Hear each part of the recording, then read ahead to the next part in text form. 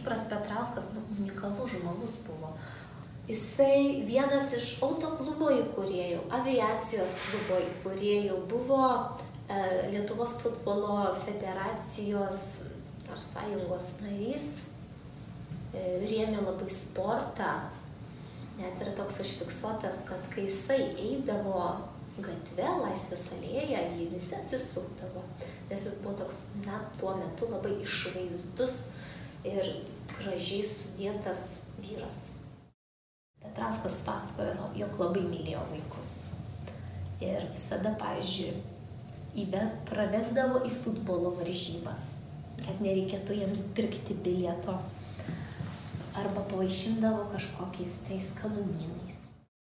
Namas yra tikrai unikalus, aišku, tarpukario toks kaip ir perlas, visas fasadas dekoruotas yra pagrindinis įėjimas, jeigu įeisite į vidų per paradines duris ir pasižvelgsite į viršų, tai ten ornamentais išmargintas yra šitos tokios kaip pafrezavimų kolonėlės ir visur yra tulpių motyvai, kas buvo labai populiaru tarpukariu.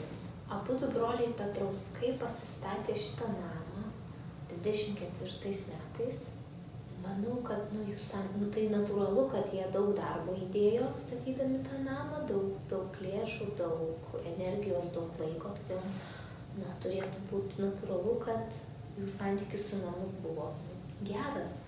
Pats namas kaip architektūros kūrinys, suprojektuotas architekto Kolovinskio, jis jau savaime yra unikalus ir išskirtinis.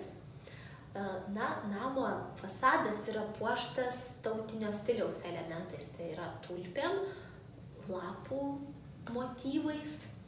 Taip pat turi labai unikalų dalyką, jog įžengus pro paradinės duris yra iškalti, išgraviruoti Miko ir Kipro Petrauskų inicialai. Visi baldai, paveikslai, visi daiktai yra tikri. Prieš tai šio stalo sėdėjo pats Kipras Petrauskas. Čia dažnai labai būdavo svečių. Santykiai tai buvo labai geri Petrauskų su kaimynais, kaip minėjau, tai su Sodeika, kuris gyvena čionais, jo tarp kitko namas vis dar yra išlikęs. Jie buvo labai svetingi, vaišingi žmonės ir dažnai, sakykime, pas juos užsukdavo aplinkinių turbūt namų gyventojai.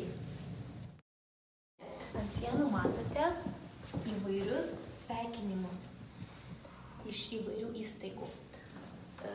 Pas mus muziejaus fonduose yra saugoma maždaug apie 400 sveikinimų iš įvairių įstaigų. Tokia nemaža šūsnis.